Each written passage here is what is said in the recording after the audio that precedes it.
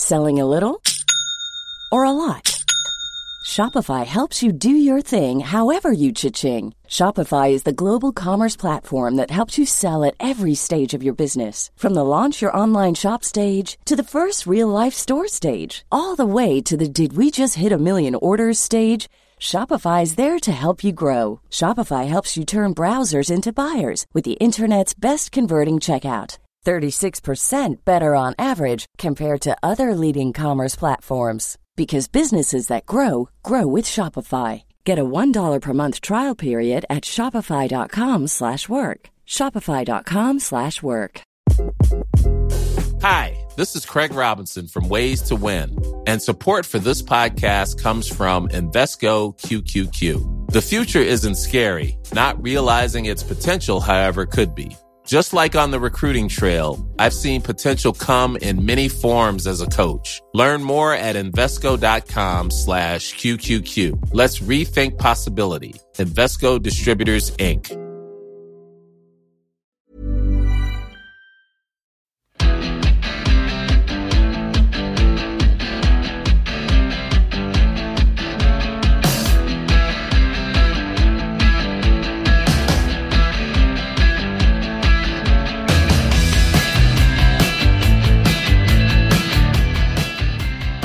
And welcome back to the pod from the Times and the Sunday Times. It's been a quiet week since we last spoke, hasn't it? Owen Farrell still hitting players in the head. Eddie Jones is picking the greenest Wallaby squad you've ever seen. Roman Ntamack, Jack Van Portfleet are out the World Cup.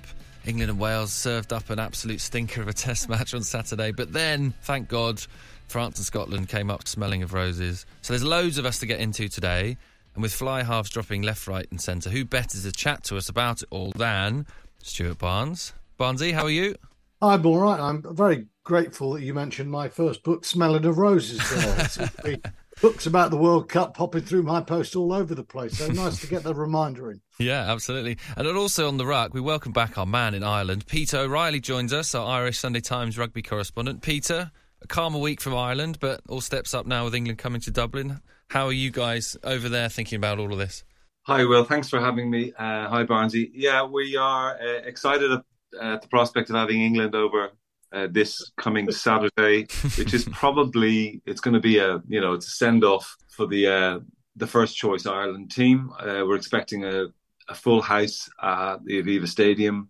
And there's a bit of sense of excitement growing here, definitely. What you haven't said there is, and a victory by 50 points. Definitely haven't said that. No. Haven't said that. So look, we'll do the usual God and Goddess of the Week stuff, talk about England, Wales, France, Scotland matches, as well as look forward to England going to Ireland and Wales hosting South Africa and all sorts else. But why don't we start with a bit of breaking news? We are the news pod, I suppose, by the journalists after all.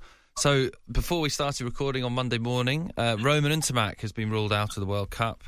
He went off for France against Scotland in St Etienne on Saturday night, and it's now been confirmed he's out the tournament with a cruciate knee ligament injury. We might widen this out, Barnesy, to the sort of curse or whatever else you'd call it with these fly halves. But just on that to start with, that's a hell of a blow for France, isn't it? Losing Ntamack, their fly half. For a large part of his international career, I've always thought arguably the most elegant fly half in the world, but not the most efficient. The last 12 months, he has really picked up his game. And the fact that he's club mates with the world's finest player, Antoine Dupont, helps. You know, he scored a lovely gliding try, which was stamped with Ntamack all over. So, yes, of course, he's a lovely player to watch. And despite what Steve Borthwick seems to think, there's nothing wrong with beauty in the game of rugby. So that's a massive blow. But from France perspective, in Mathieu Jalibert, they've had a man who for a long time has been vying with him to be France's number one. And in Antoine Hastoy, Ronan O'Gara's pick from Pau to become star man for La Rochelle at 10. No, France still have riches at 10. But yeah, overall, you know, when I saw that and heard that news about Ntamack, you just thought, damn, because he's a lovely player to watch. I think that's the thing, Peter, isn't it, with some of these injuries? I mean, we've had, obviously, Johnny Sexton's ban and Owen Farrell's impending ban, so those ones are sort of their fault. But when it comes to these injuries, it is a shame, isn't it, when you come to a World Cup and you think, some of the best players are not going to be there. Yeah, I'm reminded, with England coming here this weekend, I'm reminded of 2011 when poor David Wallace was injured on the eve of departure for a World Cup. He took a heavy hit from Manu Tuilagi, and it's the awful aspect or the awful side of these warm-up tests that this sort of thing can happen. If you remember the top 14 final only a couple of months ago, it was a pretty ordinary game between La Rochelle and Toulouse, but it was lit up at the last moment by Ntamack, and he had the capacity to light up the World Cup. But as Barnesy says, I can't think of two more talented backups. Another 24-year-old in Jalibert, he's a class player, and Hastoy will push him close. So Ntamack will come again. He's only 24, but it's a shame, definitely. Yeah, absolutely. So while we've got you there, Peter, where are we with the Johnny Sexton thing? Clearly he can't play yet, but there's been a bit of internal matches and things like that. And where are they looking to back him up? Who's going to be playing on Saturday, do you think, for Ireland against England at 10? Yeah, I'm expecting Ross Byrne to start. There was a feeling towards the end of the domestic season that with Munster winning the URC and Jack Crowley being a star of the show, that he might leapfrog Ross Byrne into number 2, but it's a bit soon for that to happen. Andy Farrell has invested quite a lot in Ross Byrne. He's a much more seasoned professional 10. He played in all 5 of the Six Nations games he was involved in. So I'm expecting him to start, and it's also there's a personal journey involved there, because his first start in a green shirt, this is Ross Byrne I'm talking about, his first start for Ireland was in Twickenham 4 years ago when Joe Schmidt threw him to the Wolves, and England put 50 points on Ireland that day, and it was a hint that maybe Ireland had gone over the hill a little bit, that they peaked the previous year. So it's an opportunity for him to make a statement. We know that obviously Sexton is going to be available, and the plan, I would imagine, is for him to start against Romania, it's a very easy opener for Ireland in Bordeaux. Romania had 60 points put on them by Georgia at the weekend, I think. So that would be the plan, that Sexton comes back in for the opener. They have won between this game on Saturday and the start of the World Cup. They have a game against Samoa in Bayonne, which allows them to spend a week at their World Cup base in Tours. So, but this is the sort of the final send-off game, as I mentioned earlier on, and I'm expecting Ross Byrne to start and Jack Crowley to come off the bench. Yeah, okay. So, Barnesy, we'll get on to the Owen Farrell thing properly in a second, but just on all these fly halves, so we've got Ntamack out the World Cup, Jalibert possibly the number 2 there, Farrell almost certainly going to be banned for a few matches of that World Cup, but George Ford, the number 2 there, Johnny Sexton there. We've got a few options for Ireland, as Peter's been talking about. Andre Pollard's injured, so Manny Leboc's been playing 10 and actually is the only kind of out-and-out 10 in the South Africa squad at the moment. And then in Australia, Quade Cooper looked like he could have had a chance, but it was dropped, and they've gone with Carter Gordon. So it seems like we're at 6s and 7s at 10. Yeah, radical times. I mean, New Zealand will be sitting there quietly with Richie Mo'unga, solid as you come, thinking, that's not so bad. Of the big guns, they are the only one now who are comfortable in having a 10 who's been running their show for some time. It's very interesting. Carter Gordon, he does some lovely things, but he doesn't look like he's got the feel to control a World Cup yet. I think the Ireland issue is very interesting. I was listening carefully to what Peter was saying there. I felt that we saw the limitations of Ross Byrne against England in the Grand Slam game. He's been asked basically to be a no-frills Johnny Sexton. They're trying to make sure that the Irish system isn't broken, but he doesn't, I don't think, have the capacity under pressure to do that. And I think if he is Ireland's fly half in the big games, there's a very big weakness. Sexton's fitness now becomes overwhelmingly important. And I must say, I think Andy Farrell's done a magnificent job in Ireland, but I've seen so much of Crawley. I know that it's quite early, but I'd have just said, hey, it's England at home. Then, they're a poor team, they're probably Romania sort of league. Let's just play Crawley in that match and give him another 60, 70 minutes. Yeah. It's not as if they're playing a strong team. Yeah, absolutely. Well, right, we did promise that we would get on to England-Wales as much as some of us are trying to forget it, but there's a lot to talk about and unpack from it. So why don't we start with there, move on to the Irish stuff, and then cover a bit more on France and Scotland and everything else, and end with the God or Goddess of the Week.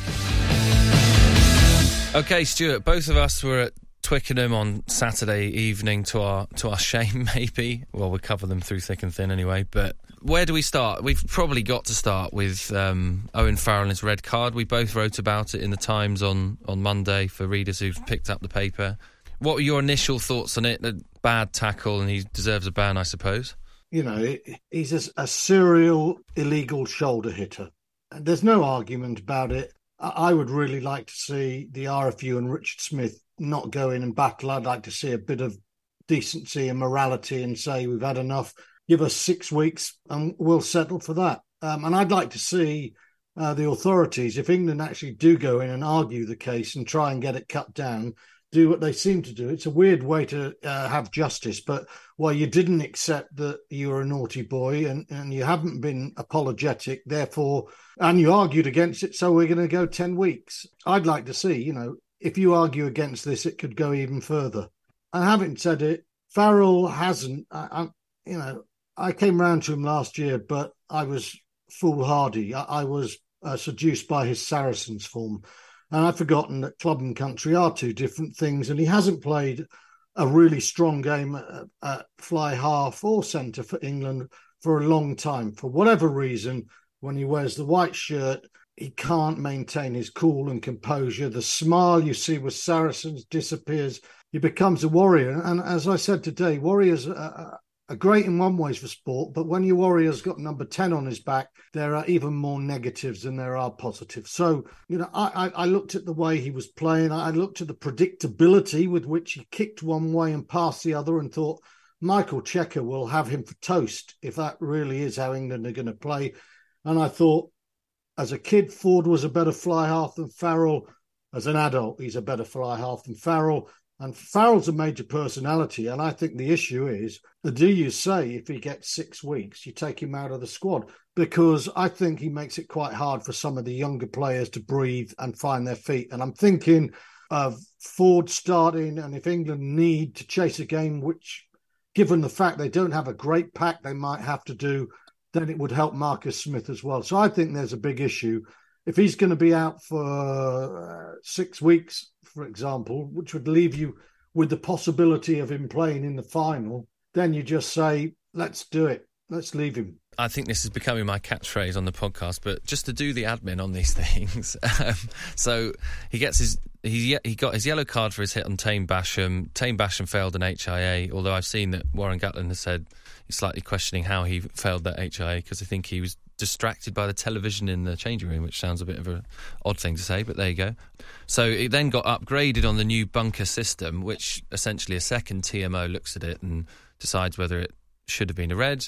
They correctly decided that it was a red card. So now we go into Richard Smith, as you mentioned, Stuart Barnes, the KC, the King's Council, the top silk that England have, who once got Dave Atwood off a ban in Australia where he stamped on someone on a technicality, basically, because I think by the tour agreement it was meant to say that the citing commissioner should have been neutral, and he turned out to be Australian. So it's a bit like one of those of like, oh, you weren't wearing your seatbelt or something. So he's got a history with doing well for England players, but I think, as you say, Barnesy, he's going to have a hell of a job this time. So what happens now is that Farrell's having his hearing on Tuesday. We may or may not get the verdict that exact day. Sometimes they take a long time. But he's facing a 6-week ban, which is the mid-range. It always starts there if you hit someone in the face these days, which Farrell did with his right shoulder. And then it's, whether any mitigations are taken into account, which some of them come from a guilty plea, timely, good conduct at the hearing, all those sorts of things that frustrate people. Saying hello, wearing a nice suit. I remember Joe Marler once saying a few years ago, he was like, I can't believe it, I turned up with a bright orange Mohican and I didn't get the good conduct tick in the box kind of thing. So we will see. If he is banned for 6 weeks, he'll then miss, clearly, Ireland away this Saturday, Fiji at home the next week, and then all 4 of the pool games at the World Cup. So at that point, it's a massive decision for Borthwick whether to take him or not. And then if it's 4 weeks, 5 weeks, I think a lot of people are in up in arms, because Farrell does have a long history.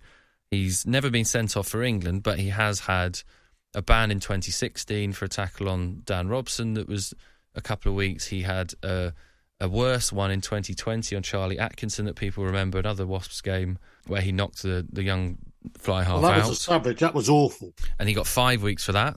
And then more recently, he got a ban in January, which people remember, because he then attended what we now call tackle school to get a week off his ban, and therefore he was available for Steve Borthwick's first game in the Six Nations. And one thing I noted in my piece today was that at the time, England was so keen to tell us that Kevin Sinfield was so good at rehabilitating offenders that World Rugby actually used the footage he went through with Jasper Wiese at Leicester in the sort of tackle school thing. World Rugby used that as their blueprint for the videos that coaches should send in to try and get people off a ban. So I think the fundamental point with Farrell here is that he's not learning. I think I counted up, he's played 347 professional matches, 107 of them have been England tests, and he's done it again, Stuart. Like it's a massive frustration for England that, and I'm sure for him, that here's a guy who's a talented rugby player who's got several opportunities to learn how to tackle safely and is not doing it. No, also, you see, the defence will only talk about the number of times how infrequently he's been sent off. But that still doesn't mean that referees don't get it horrendously wrong. And if you think to a South Africa game with Esterhuizen, which was the most clear and identical shot to the one we saw on Saturday. 2018, yeah. The same series against Australia, an identical shot that rocked the ball loose from a second row's hand, and England held on and won the game. And he was a hero for getting away with it. But this is the point.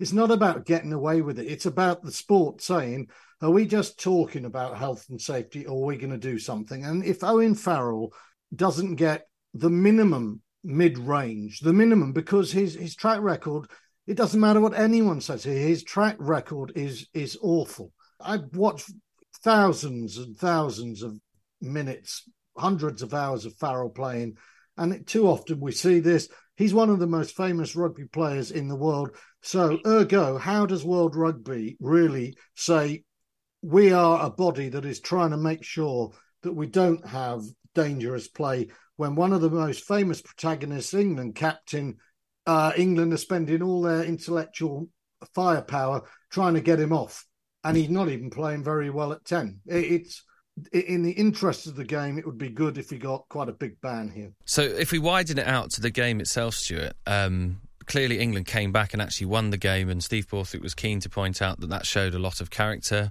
I don't know if you'd agree with me that I thought that a show of defiance and character against the 10th best team in the world is hardly a sort of kite mark of quality that England fans should be running down Whitton Road afterwards celebrating. But did the Farrell thing kind of overshadow how desperately poor England were, particularly in that first half? Well, first of all, I'm sure Peter will agree, these games are not simply about the results. They're about so much more. And Steve Borthwick saying that it shows character he's diverting from, the Farrell situation, which he thinks is more substantially bad news for England than I certainly do. And two, he's diverting from the fact that England have hardly played any rugby since he has taken over, and they were terrible in Cardiff and they were worse.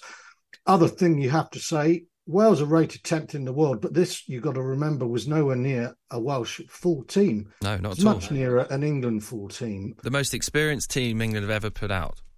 23-man squad.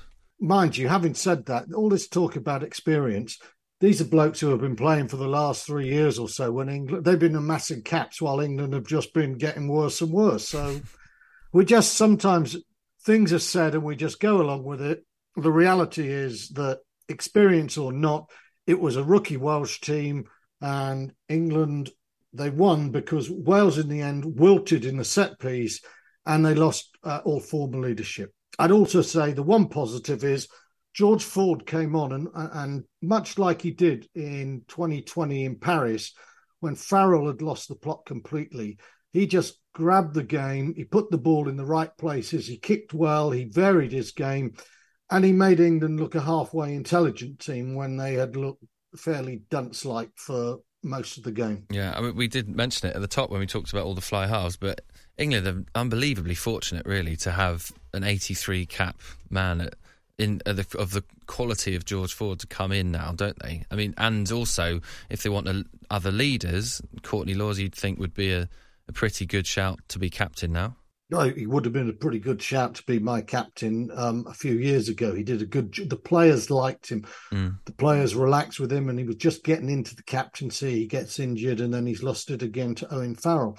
Owen Farrell is a real follow me type, and it can be inspiring. I don't dispute that, but it can also be very hard if you are in a transitional team and you're trying to change the way you play and you're trying to bring younger players in. Sometimes big personalities make things very hard for younger players, and I think we've been seeing this happen with England. Talking of younger players, we must mention poor old Jack Van Poortvliet. I think it was 32 minutes in, he tripped over Ollie Lawrence, and England have confirmed on Monday, as we're recording, that he requires surgery on his ankle, so that means he's out of the World Cup, and Alex Mitchell from Northampton Saints is coming to replace him. I don't know, Stuart, if that will help speed England up. I mean, they've still got Danny Kerr and Ben Youngs, clearly the two most capped England scrum halves of all time, but there'll be quite a few England fans pleased to see Mitchell get his shot. Yeah, I think, first of all, you have to say there are a lot. I felt that Mitchell and Spencer should have been in it, and I think England made a right haulix of their scrum half selection. But the first emotion has to be sympathy.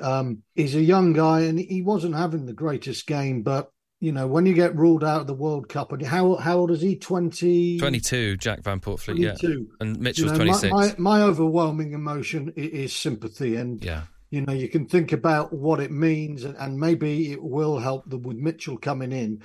But I think, you know, within such a short span of the news breaking, all you can say is send sympathy to the bloke and his family and friends. It's rotten. Yeah, poor guy. So, Peter, obviously, this England team that we don't quite know what it is or how it's trying to play are coming to play Ireland this weekend, who've had a week off their warm-up games, haven't they?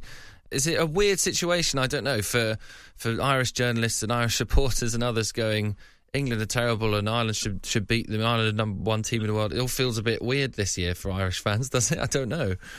A little bit, yeah. I mean, my impression of England, I suppose, is based largely on the Grand Slam game, where Ireland feel that they didn't play particularly well. They wondered whether it was stage fright, you know, they were on the verge of achieving something significant, or whether it was England actually being difficult to play against. And England are difficult to play against. I think, you know, when you watch them play on Saturday, you're trying to figure out what exactly, when they have the ball, what are they trying to do with it? And, you know, they seem at a very early stage of their development. It's like when you're starting off, let's get the things that are simple to get right. We'll get those sorted out. And after that, we'll move on to perhaps something a little bit more sophisticated.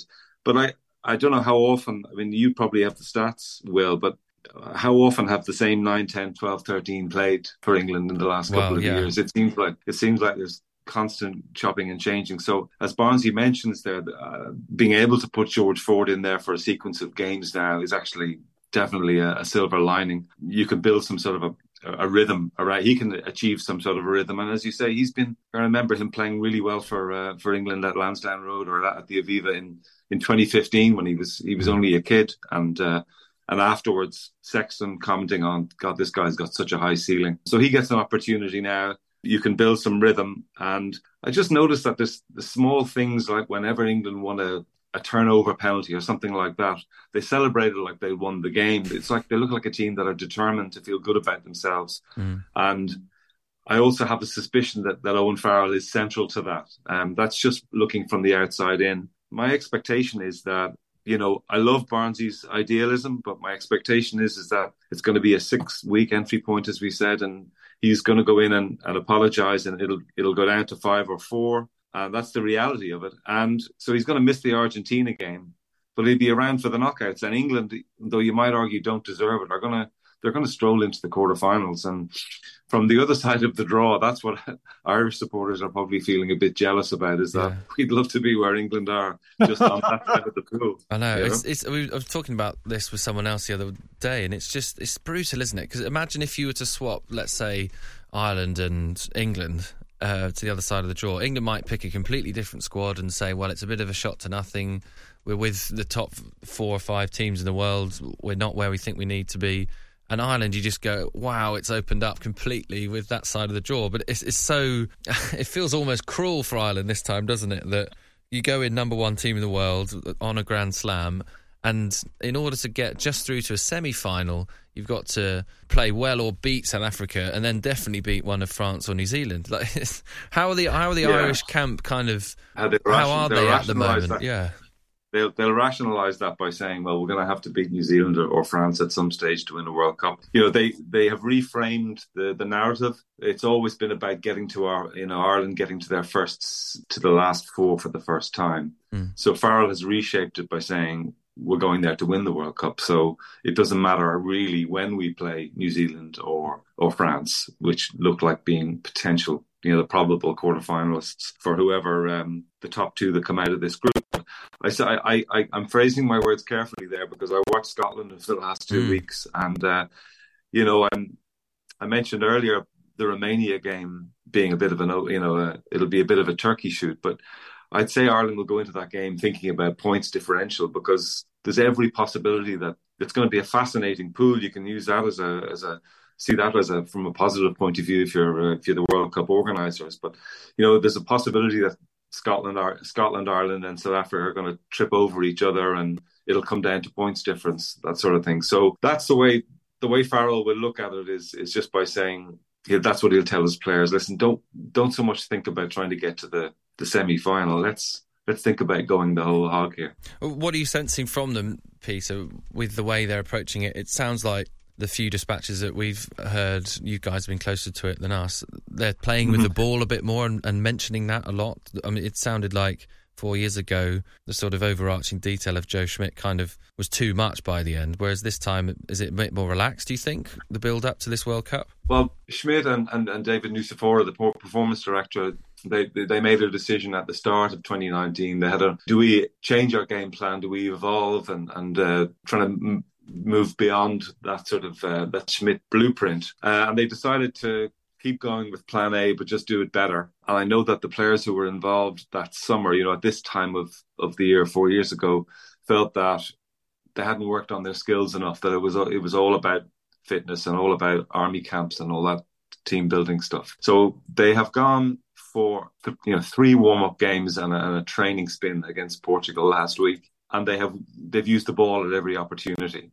And Farrell has also mentioned the fact that they've had to evolve. So by that I mean, I'm guessing he's talking about a different attack shapes, so that the opposition video analysts are made to work a little bit harder. So he's got about 4 guys who have been to 3 World Cups already: Murray, Sexton, Earls, Keane, Healy as well. So that's a bunch of people who have plenty of sort of intellectual capital. They know what worked before and what didn't work before. Farrell himself was involved as defence coach for the last World Cup cycle. So they've gone for 1 game fewer. Everything that they've done has involved a ball. And I think that sounds clever. And they're determined to not be exactly the same team that won the Grand Slam a few months ago. So if they can achieve that and they can keep feeling as good about themselves as they apparently do, I think they can do something special at this World Cup. But there's always a rider, and I suppose it involves Johnny Sexton, funnily enough, and it probably involves Andrew Porter and Tadhg Furlong being able to go the distance as well. Just on the Sexton one, do you get the sense that they're dealing with the kind of circus around all of that quite well? Because he's so influential, like even more so than Owen Farrell with England. There was just never a question that he would not go to the World Cup, even if he was banned for more games. That he's so influential and so important, and basically like a coach on the field and around the place, isn't he? But there is a lot around him not being available for some of these games, isn't there?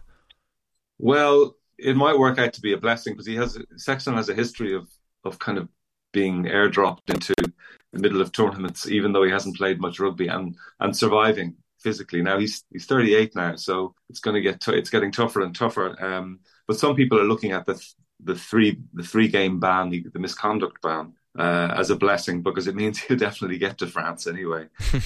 It's interesting. The guy who chaired the panel for his misconduct cases is also on the is one of the Aussies who's on the Owen Farrell case actually. But unlike, say, Scotland, who go in with their first games against South Africa, having Romania first up allows him to have a bit of a hit out in the first game, allows Sexton to ease his way into the tournament. I would imagine he'll try and get a few minutes in the second game against Tonga, maybe off the bench, and then start against South Africa in game 3. That would be the ideal situation. There's a 2-week gap between that game and Scotland, because as you know, the pool section has been extended for welfare reasons and player safety. So it could work out okay for him. The important thing is that your playmaker and your captain and your most important player can be there for the knockout stages, assuming that Ireland get there, and that's the plan. But he is arguably more important than Owen Farrell is to England, and just because he's Farrell's kind of presence on the pitch, he's got that ability. We know Johnny Sexton's abilities at this stage, and he does have this desire to go out on a high, because he's suffered so many World Cup disappointments himself. He's been to 3 previous tournaments, and so he's driven. He and Farrell are quite the couple. Pete, I was listening to that, and you're talking about the importance of Sexton, and we've talked about Farrell at length. Very briefly, watching that Scotland game, is Johnny Sexton more important to Ireland than Finn Russell is to Scotland? Because Russell is flourishing on that gain line, and absolutely everything from Scotland is coming off this magician. Yeah, I think what I noticed about Russell was on Saturday was that he was, as well as doing all that brilliant magician stuff on the gain line, he was also getting stuck into tackles and chasing back. You get the impression that this is definitely, it's his World Cup. It's in France. He has a French audience already, and he wants to be the star of that World Cup. There seems to be a good relationship now between him and Townsend. I think Townsend going to his second World Cup, you're always a better coach when you've had disappointments and you learn your lessons and all that sort of thing. As to whether he's more important, I couldn't think of two fly halves really who would be more different temperamentally or stylistically, but they're on a par when it comes to their influence, definitely. Well, I'll tell you what, guys, you've teed us up nicely to move on to the France-Scotland game, which probably was a bit of an antidote to some of the dirge of England-Wales. So after this, why don't we talk in more detail about France against Scotland?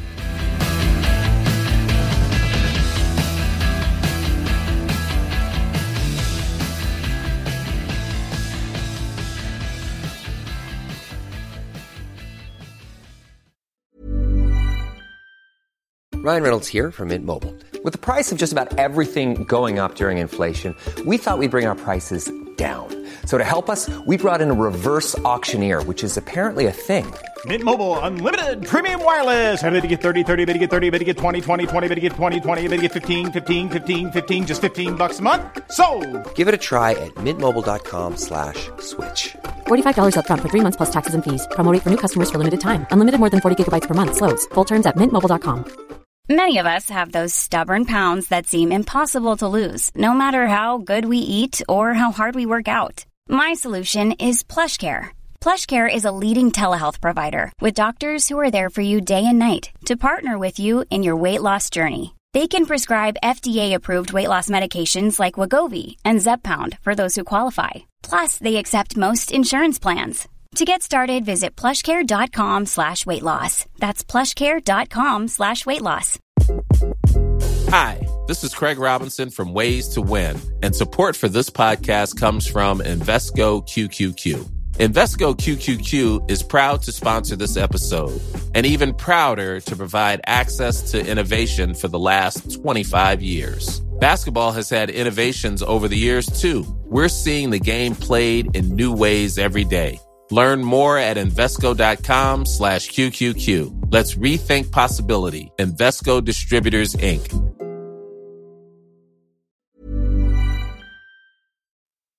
So yes, as we said, after England and Wales had served up a pretty dour spectacle at Twickenham, it was worlds apart, Stuart, in St Etienne, wasn't it? I mean, amazing atmosphere, a game that was won late, 30-27, all sorts going on, some unbelievable tries. Scotland with a bit of daring do as well, France playing in the way they do. You must have really enjoyed that. I love the game, but international rugby doesn't have to be the straight-jacketed game that England seem to have reinvented it as. Twickenham, when England scored, one of their driving forward tries, the noise I thought was huge, but I don't think it was. I think there was silence throughout. Contrast that with what was bleeding out of my television Sunday morning from St Etienne, and there was a right to be excited because it was a good game. It was a very interesting game as well. You know, I thought the previous week when Scotland won, it was a third French team, so you can't take much from it. And I think I said in the paper, if they beat France in St Etienne, that really will be a stunning result. And they nearly did. So what happened? Well, the fact that Scotland's first team played a week earlier meant that they were far less rusty.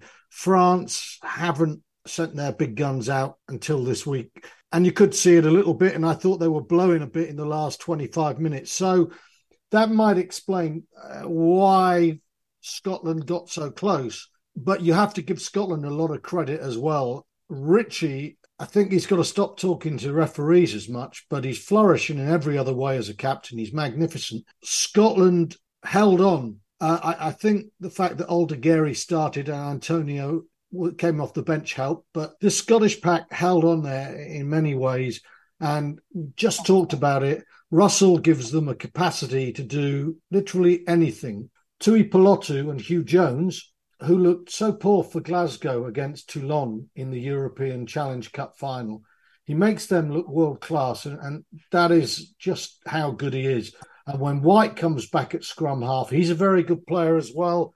Scotland have become not contenders to win a World Cup, but they've become very dangerous, as Pete has inferred, for either and both Ireland and France. So you saw this game, and it just brought a smile to your face. From the French perspective, also, you'd say Antoine Dupont was in third gear throughout, and he still looked the best player in the world. His capacity to kick it vast distances off left to right foot is astonishing. His decision-making, when to go left or right, is equally good. And they've lost one of the most stylish players in the tournament in Ntamack, but they have the most influential. Of that, there is no doubt. So huge amount of positives to take from that game, and thoroughly entertaining. Did you see the bit where Dupont punctured the ball?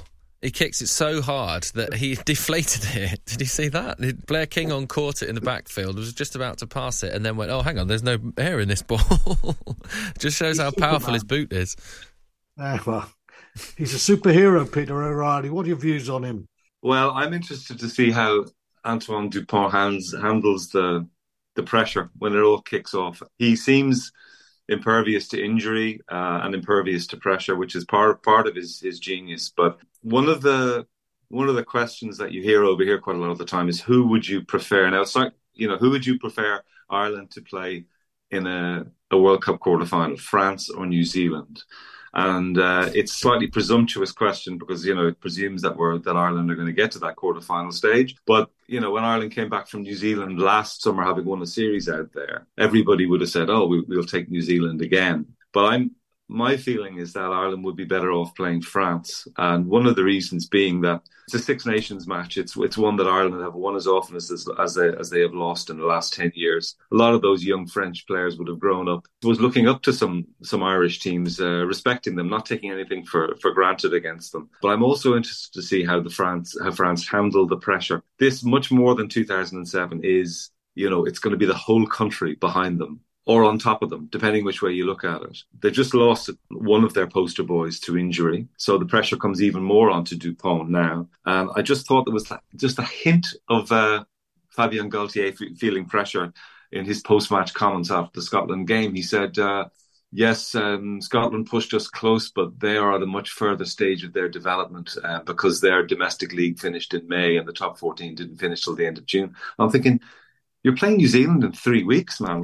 So surely your preparation should be, at a reasonable stage. I also, a French contact was telling me that Galtier, initially he wanted an easy tournament opener at the Stade de France. He wanted to play one of the tier 2 teams, but it was the commercial department said, no, we're going to go for New Zealand. We need a big opening game here. But that, like 2007 when they lost to Argentina on the opening night, that could be a huge deflator for the whole country if they lose to New Zealand on the opening night.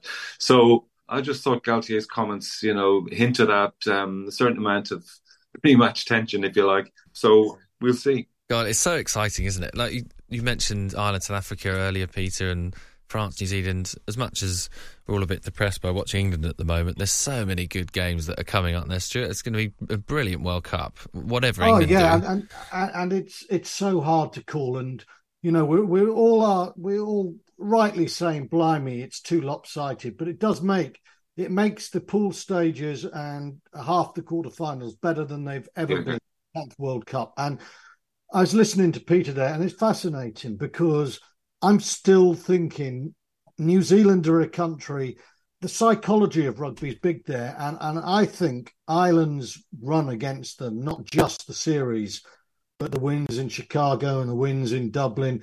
I don't think New Zealand fancy Ireland at all. And I also think that Andy Farrell's confidence against New Zealand would blow through. I don't think, funnily enough, it wouldn't surprise me if New Zealand shocked France in the first game.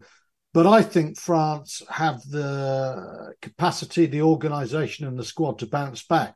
I could see Ireland beating New Zealand in a quarter-final and ending up playing France in a final. It's very hard because, you know, Ireland are going to have to beat South Africa and Scotland. But that, if you said to me, where would you go? I would be looking at New Zealand to shock France and then get taken out of the World Cup by an Ireland team that may just have been given a bit of a scrummage lesson by South Africa, but will learn and bounce back. So, I mean, it's, you know, this is supposition and it's wildest, frenzied moments, but that's how people are going to be thinking. Yeah. And to have those four, undoubtedly the best four teams in the world playing each other at this stage is incredible. It could scar it come the final. It probably will scar the semis, but at a quarter final, my God, it's wonderful. Well, we've got more warm-up matches coming this weekend. Wales have got South Africa coming, which will be interesting to see what sort of side South Africa bring.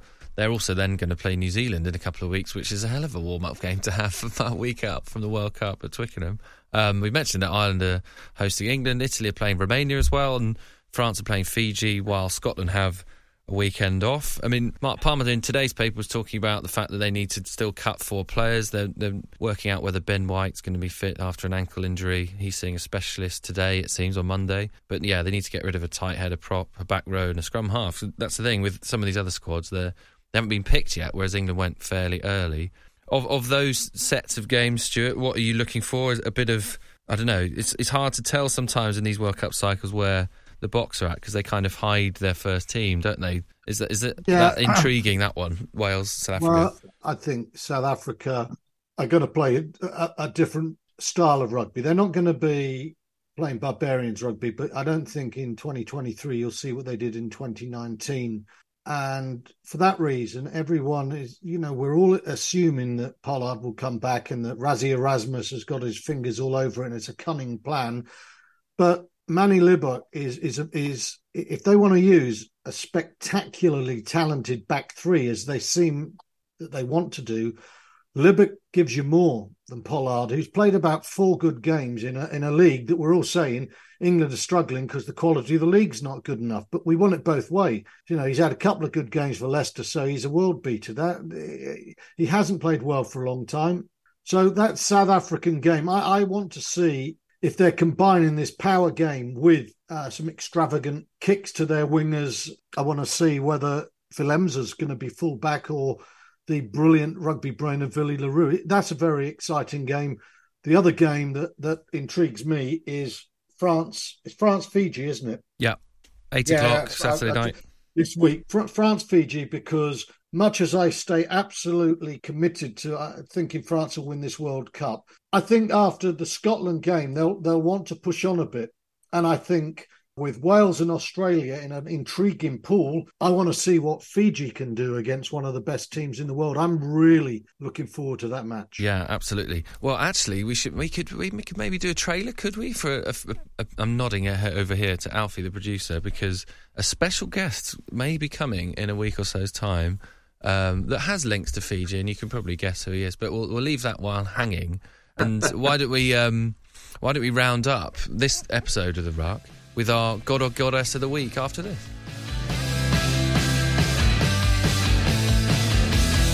Right, guys, so God or Goddess of the Week time. Peter O'Reilly, why don't we start with you? Where are you going for your halo this week? Well, I was tempted to go with Robbie Robertson, the guitarist and songwriter with the band, who sadly died last week. But I know that Barnsley's going to go there because there's a Dylan connection. So instead, slightly odd one, a little bit perverse of me. I'm going to go for Jack Dempsey, the Scotland number 8. He's not the most popular rugby player in the world, based just purely on his selection for Scotland, based on the fact that he's already played for Australia, not just at 20s and schoolboy level, but he's actually played a good few times for the Wallabies. He's got a Glaswegian grandfather, and he's made use of that sort of technicality, which allows him to play for a second team. So I'm uncomfortable with the idea of somebody changing direction in their late 20s like that, but purely on his rugby playing ability, there was something godlike about him on Saturday night in Saint-Etienne. He's some athlete, the horse of a number 8 who gives Scotland real go forward, but also, he's skillful as well. I think he might be a bit of a missing link for them. So he's my God of the Week. There you go. Stuart Barnes, didn't see many gods at Twickenham, did we? No, we didn't, but Peter O'Reilly is a dangerous man. He can read my mind across the Irish Sea. Indeed, Robbie Robertson was the man I was thinking. Those guitar solos, those riffs, it makes no difference. Heartbreaking stuff. But I can't go for a non-rugby man because I am a conformist at heart. So I'm a conformist at heart. Therefore, I'm going to go rugby's non-conformist and go Finn Russell. Peter said it as well. I think he'll love playing in France, where he's idolised. The courage of his game, the cool of his game, and the fact that he's gone from being a bloke who really doesn't want to bother with the time kicking goals. He was a terrible goal kicker for a while, and it caused Scotland no end of problems because they had to stick with Laidlaw because they didn't have another kicker. Now he's become such a rounded, brilliant rugby player that he's even prepared to do the sort of minutiae of the 1 minute preparation, which is quite tedious. And, he kicks goals, he makes breaks, he probably listens to the band in his spare time. So my God of the Week is Finn Russell. There you go. Well, I'm going to stay with that same game, but I think I'll go to possibly one of the more obvious gods of the week. Will probably be one of the future gods of the week too, is Antoine Dupont. He's been maybe slightly quieter, possibly, for France. I mean, he's ludicrously high standards, but yeah, from deflating the ball to kicking off both feet and box kicking. He's actually making box kicking interesting by smashing them so far with both feet that people are actually keen to watch it. And also, yeah, just the support running. I mean, the way he was there running a dummy line for the Olivon try. Awesome. So welcome back, Antoine Dupont. He's a God of the Week. So there you go, everyone. Another Barack. We're going to try and maybe widen it out a bit next week and talk about some Celtic stuff. I know we haven't done loads on Wales, but they've got South Africa next week, so hopefully we can major on them next week. And then very quickly, we're going to be all off to the World Cup, so there'll be loads more, hopefully, from Peter as Ireland ramp to the World Cup. But for now, Peter, thanks so much for coming on. Hopefully see you again soon. I'll see you out in Dublin on the weekend. Thanks, Will. Thanks for having me. And yeah, looking forward to seeing you here on Friday evening for a pint. There you go, yes. And Stuart Barnes, pleasure as always. Thanks very much for coming on, Barnesy. Thank you. Love speaking to everyone. Thanks for all your help, Alfie. Great seeing you, speaking to Pete, and you. Goodbye. Perfect. We've got an early reference there to our king producer, the great Alfie Reynolds. Thanks so much to him, and also for you to listening. But that has been The Ruck from The Times and The Sunday Times. Follow, subscribe, read the paper for all your own Farrell news and everything else this week. But for now, see you later and goodbye.